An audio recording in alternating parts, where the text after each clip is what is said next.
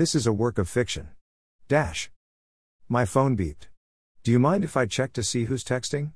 Louisa gestured for me to go ahead. I took the phone from my purse, being careful that the package of cigarettes didn't show.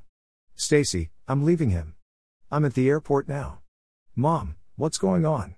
Stacy, I gave some ticket agent my wedding ring and he made sure I got a seat. I'm just looking for my bags, and then I'm taking a taxi home. Mom, oh, Stacy, why didn't you call me? Stacy, because I didn't have anything to say. Would you mind keeping the kids for another week? I need to find a job. Mom, yes, I can do that, but I really wish you'd called me. Stacy, like I said, I had nothing to say. So you can keep the kids? Keep them?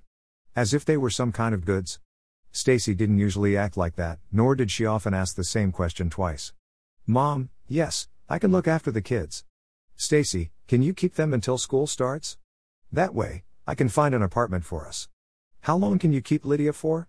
I don't know when Chuck will get his act together and come pick her up. Mom, Lydia and the boys can stay with me as long as they want. Stacy, thanks. Tilly came and sat beside me. Oh, right. I needed to tell Stacy about the pets. I typed a long message telling her about going to get the pets and then about the funeral for Popeye. Stacy, we won't be able to keep them. We can't afford food and vet bills, and besides, we'll be in a tiny apartment. You should have waited. I guess the animal shelter won't like it, but pets are the last thing the boys and I need right now. Mom, all of you can live with me if necessary. Stacy, no, that won't be happening. I'll find a job, a place, and then I'll come get the boys. I have a number for Chuck's ex, and you can also call Chuck himself. Hopefully one of them can take Lydia off your hands. I have to go. I'll text you if anything happens. What a mess, but it was time to deal with the time machine. I put my phone away and turned to Louisa.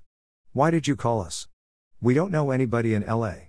Was it just to talk to somebody about this? Personally, I don't think a time machine is a good idea. Maybe the future you saw isn't really what the future will be. Maybe it's just one possibility. I think you should turn it off and we should all go home. I realized I sounded slightly patronizing, but the whole thing made no sense, except it did, in a macabre sort of way. I called you because I can't change the future on my own. I don't believe this is really a time machine. I'm going to take you into the past and show you it really is a time machine. Why not the future? Freckles asked. Because you'll need time to go to LA, check at Noah Hotel, and find some way to stop that man from going to that party.